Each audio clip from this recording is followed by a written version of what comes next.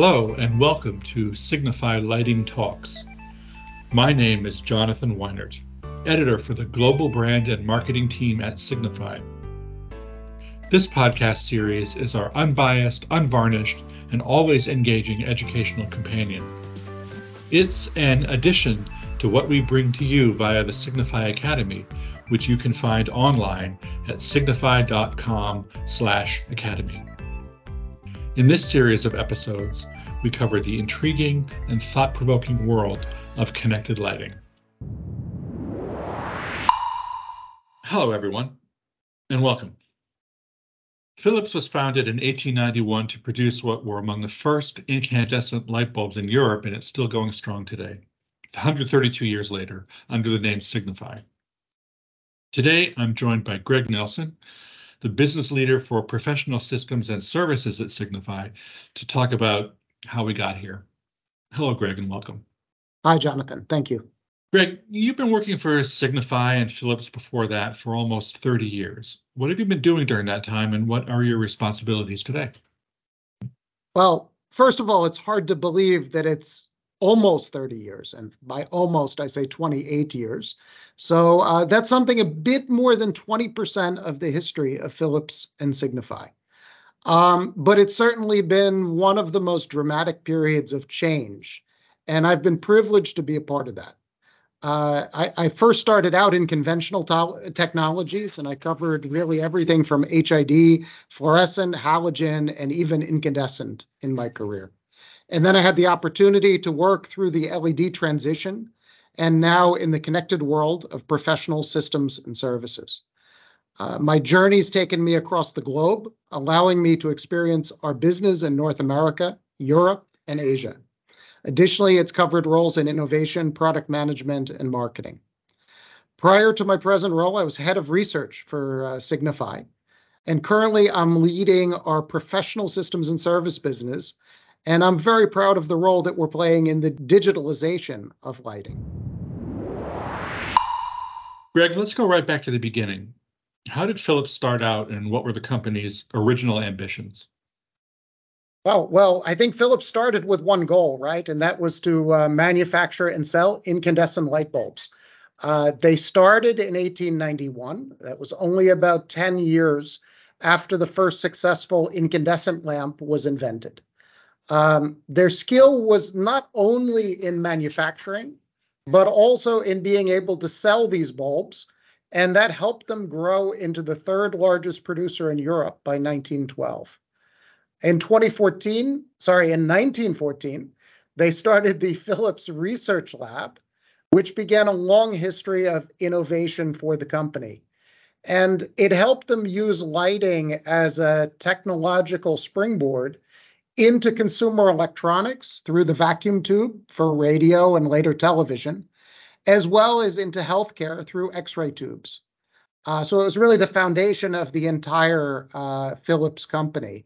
But it also meant that they contributed significantly to nearly every major innovation in the history of lighting, from the development of fluorescent lamps in the 1930s up through compact fluorescent lamps in the 1980s, where they started that business, and many, many innovations in, for instance, high-intensity discharge lighting. When did fluorescent lighting come on the scene, and what specific innovations did Philips contribute to that kind of lighting? Well, that came on the scene, I think it was the end of the 1920s was the first kind of prototypes. But what really happened there, as with any technology, and maybe we can talk about that with LED afterwards, there was an initial breakthrough. Someone had the insight to use low pressure discharges and a phosphor conversion to generate light. But there was a lot of work done over the 1930s to make it practical, to make it compact. And Philips contributed some of the main breakthroughs in phosphor technologies that enabled successful and, for that time, compact, energy efficient fluorescent lighting, which was a breakthrough compared to incandescent lamps. If you fast forward to the 1980s, I think it was Philips then that, again, through phosphor innovation and making these lamps more compact, was able to develop and bring to market the first truly compact fluorescent lamps that could actually be a screw-in replacement retrofit for incandescent lamps. So that sparked a whole trend of energy efficiency improvement, where consumers for the first time could really unscrew an incandescent lamp, screw in a fluorescent lamp, and have an instant savings in energy. And of course, that's been something that now is largely taken over with LED lamps, but the same concept, right? That retrofitability for an older technology. I understand that screw-in fluorescent lamp also had a much longer service life than an incandescent lamp as well. Is that correct? Absolutely. That was one of the key differentiators. Incandescent lamps typically only lived 1,000 or maximum a few thousand hours. And fluorescent lamps are inherently much longer lived. So you might have the opportunity to have a lamp that lasts 15 or 20,000 hours. But actually in the 90s, Philips brought to market what was known as the QL lamp, which actually removed the electrodes. It was an induction lamp. It removed the electrodes from the fluorescent lamp, which was one of the key lifetime limiting mechanisms. And those QL lamps would last for 60 or 100,000 hours in the application. So that was a tremendous breakthrough for fluorescent lighting technology and long life. You and I have talked in the past about what we call inflection points in the kind of the lighting timeline. By far the most important and perhaps the most disruptive inflection point in the electric lighting storyline was the introduction of LEDs for illumination, beginning as early as the late 1990s. I understand that Philips got into the LED game relatively early in the mid-2000s. Could you talk a little bit about how this came about? What were the advantages and challenges of the early LEDs, and how did this change the nature or direction of the company? Sure. LEDs have been transformative not only for Philips, but also for the entire lighting industry. What a lot of people don't realize is that the invention of the LED actually is much, much older. So it all started in the 1920s with the invention of the first light-emitting diode. But for a long time, there were a couple issues with LEDs, right? It was not very efficient. It was long-lived, but the color choice was very limited. So initially there were red LEDs and infrared even, and maybe green LEDs, but the holy grail remained finding a blue LED. And blue was important because with red, green, and blue, you can make white. But also with blue, you can, through a phosphor conversion, a down conversion, you can also make white light. But it took until the mid-1990s, 1995 to be exact, where Nakamura in Japan was the first to invent the blue LED. And that was the technology breakthrough that really set loose the engines of innovation. Philips was on top of that from the beginning, and I think it was 1999 where they then set up a joint venture with Agilent, the former Hewlett-Packard, and that joint venture was called Lumileds. And that was really our start on the leading edge of making white light, high efficient LEDs. And in the early days, there wasn't much light output. It took time to mature. There was a lot of innovation and investment that went in. And Philips was doing a couple of things. They were investing, especially in patent portfolio. And for instance, the acquisition of Color Kinetics, which makes our spectacular public facade lighting shows with all kinds of colors. Color Kinetics was also acquired largely for intellectual property. They held one of the key patents on what's called pulse width modulation of LEDs, and that enables the control not only of color but of dimming LED lights. So they were doing that. They were building up on the light emitting diode, the L0, the L1 source. And they were also thinking about the future, about how this would transform not only the conventional lighting technologies like incandescent and even fluorescent, but also looking to how it would transform the luminaires business and the ability to control light sources through digital controls. So by the time LED lights started to become really practical, and that was maybe from the period 2012 up through the present, when it really started to hit the mainstream in terms of conversion, Philips was later extremely well positioned in order to grow with that market. I remember that in the early days, the big debate in the lighting design, lighting specification community was whether LEDs would ever be viable for general illumination. But that was a combination, I believe, of not only light output but also color consistency and other kinds of qualities of the light itself. Around when did that start to become generally accepted as a viable alternative to conventional light sources? Yeah, that was the key question. The first joke was when people looked at the first LEDs, they said, "Is it on?" So the light output was very low. And you're right, the color had issues, right? The color rendering was not good. The color variation was high. And in order to get a bit more output, it was easier for the LEDs if the light was a bit bluish. So they got a reputation for having a very unfavorable color cast.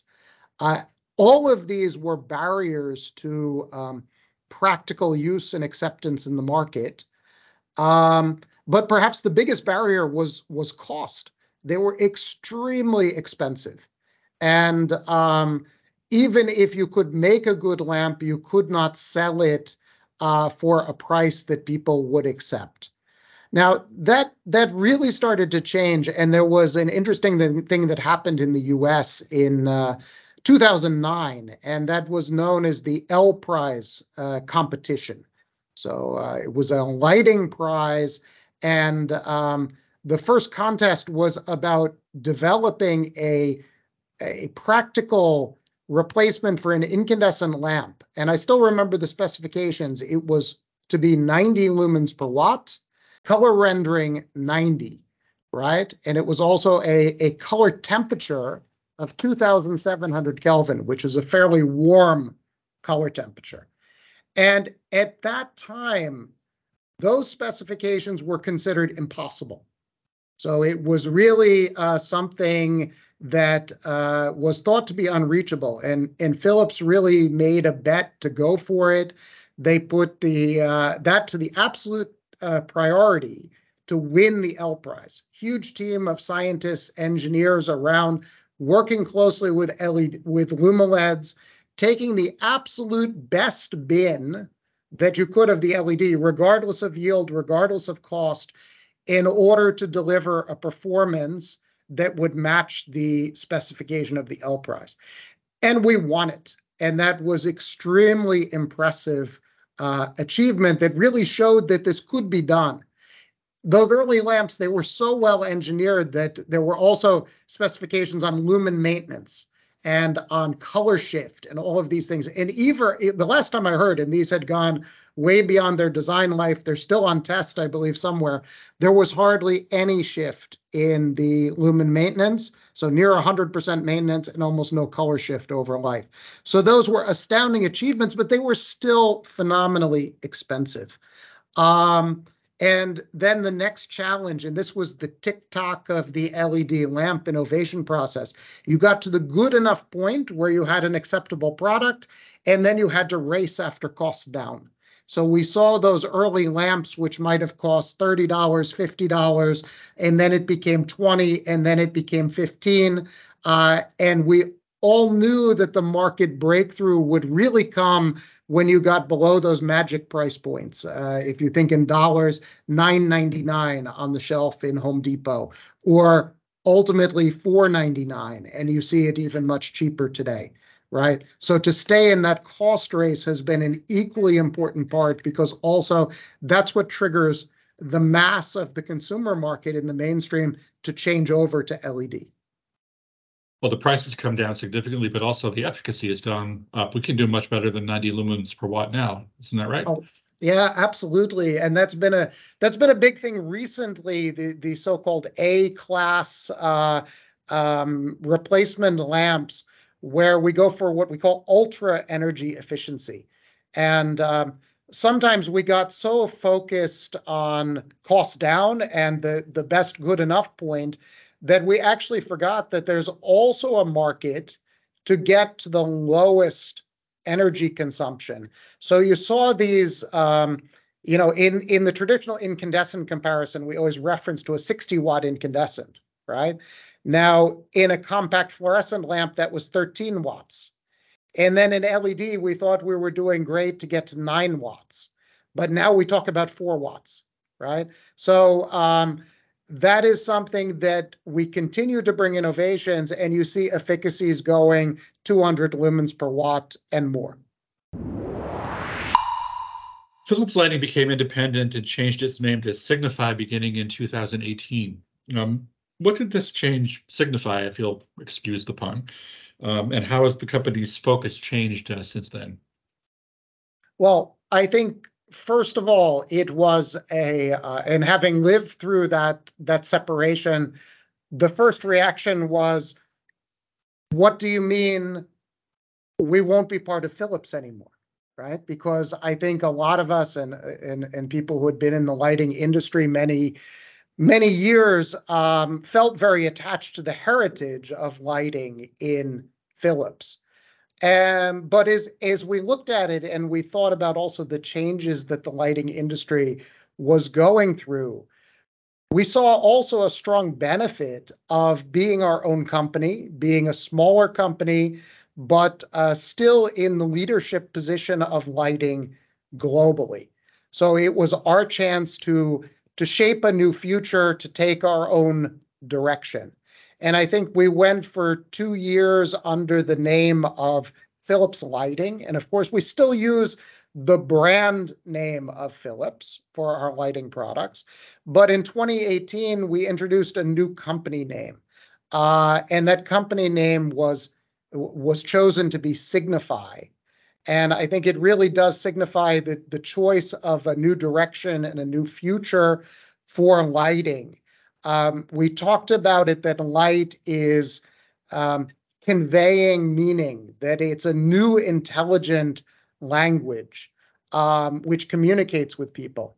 And I personally believe light anyway communicates with people, that it is fundamentally impacting our lives. And that's about the quality of how we do the light, how we set the scenes, that we have enough light, that we have healthy light. But it's also about light being used for communication. And some people might not know this, but we already use light to communicate in order to do things like what we call indoor positioning services. So via your mobile phone in some retail shops, just like global positioning outside, you can locate your phone in a retail shop or find certain things. And that's using information coded into the light. Now, we also do that at a much higher speed, and that's something we like to call Li-Fi, which is under our brand True Li-Fi. And there we can transmit data securely at gigabits per second over the lighting in a room. And that opens a whole new world of opportunities for lighting. So you're talking about lighting as a data conduit, both in terms of the beam of light itself and the lighting system. Is that correct? When we talk about connected lighting, we Correct. talk about being able to collect and distribute data via the lighting system, but you're also talking about communicating data directly through the light beams themselves. No, absolutely. So I think when we talk about the digitalization of lighting, indeed, we have this Li-Fi direction communicating over light. But we also have a direction where we really believe that another key transformation of the lighting industry is that lighting becomes connected, it becomes intelligent, meaning we can control it. We might be controlling it in terms of the light output, but also the color of the light, for instance.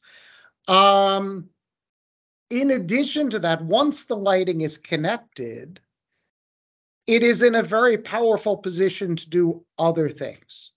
So the light is often on top of the road or in the ceiling of the room. And that gives a great viewpoint perspective on what's happening in a space in order to do sensing in various modalities.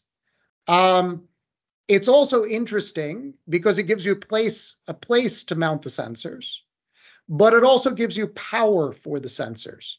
And I think that combination of the view on the world that we have, the real estate for mounting sensing, the ability to backhaul the data, but also the ability to power the sensors makes it a preferred location in terms of the Internet of Things in professional and consumer spaces. Greg, could you talk a little bit about how the whole digitalization journey for lighting started with for Signify? Sure. I think, of course, connected lighting is around for some time with the introduction of, for instance, the Dolly standard in the 1990s, where Philips was closely involved. But connected lighting really started, especially with wireless technology. In my mind, there's two major milestones. And one was the introduction of Hue, and I think that was in December of 2012. And that was truly an incredible breakthrough that people could buy a lamp that not only was wirelessly connected and controlled from their smartphone, but gave a rich palette of colors. So although it was expensive for the time, people did not believe maybe in those price points, but the early adopters loved it. And it has become absolutely the way to control lighting in your home.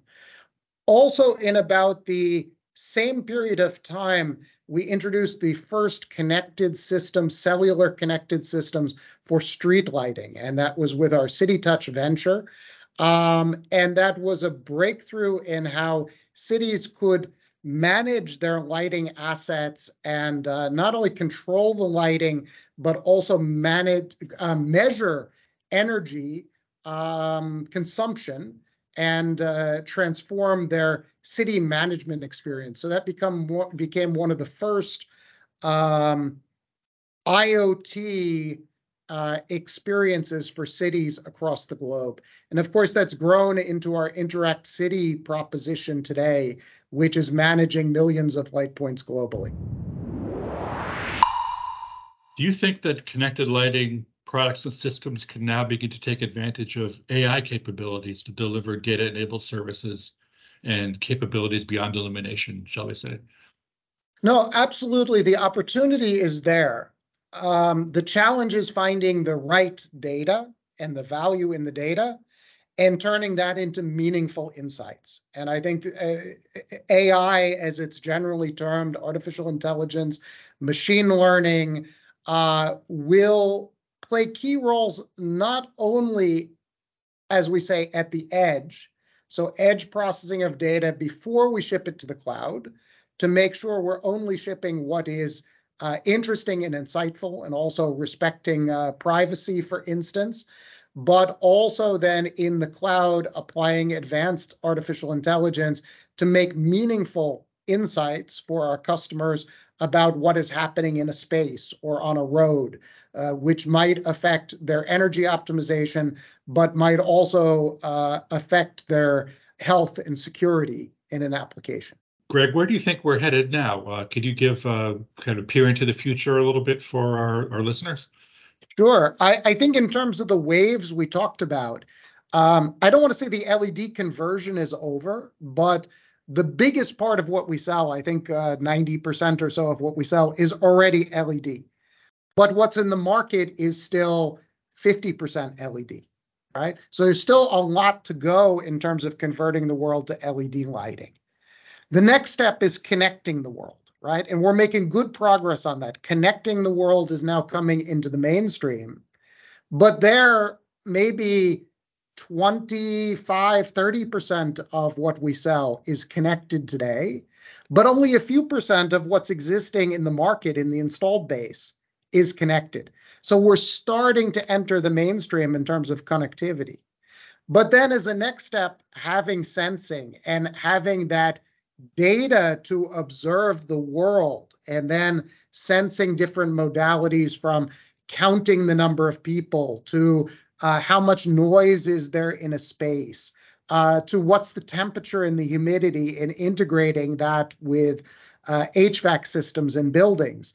That's really in its infancy, right? So we see a huge growth opportunity going forward, not only in sensing and bringing that data out, but also in the analysis and taking action on top of that data. That lighting provides a whole new value into the user space. So we have a whole series of waves, but there's a increasing stack of value that we see based on what lighting can do. I want to thank you very much for joining us today, Greg. My pleasure, Jonathan. Signify Lighting Talks is a podcast series featuring the leading thinkers and speakers from the world of lighting. My name is Jonathan Weinert. On behalf of Signify, the global leader at lighting, I wish you a brighter life and a better world.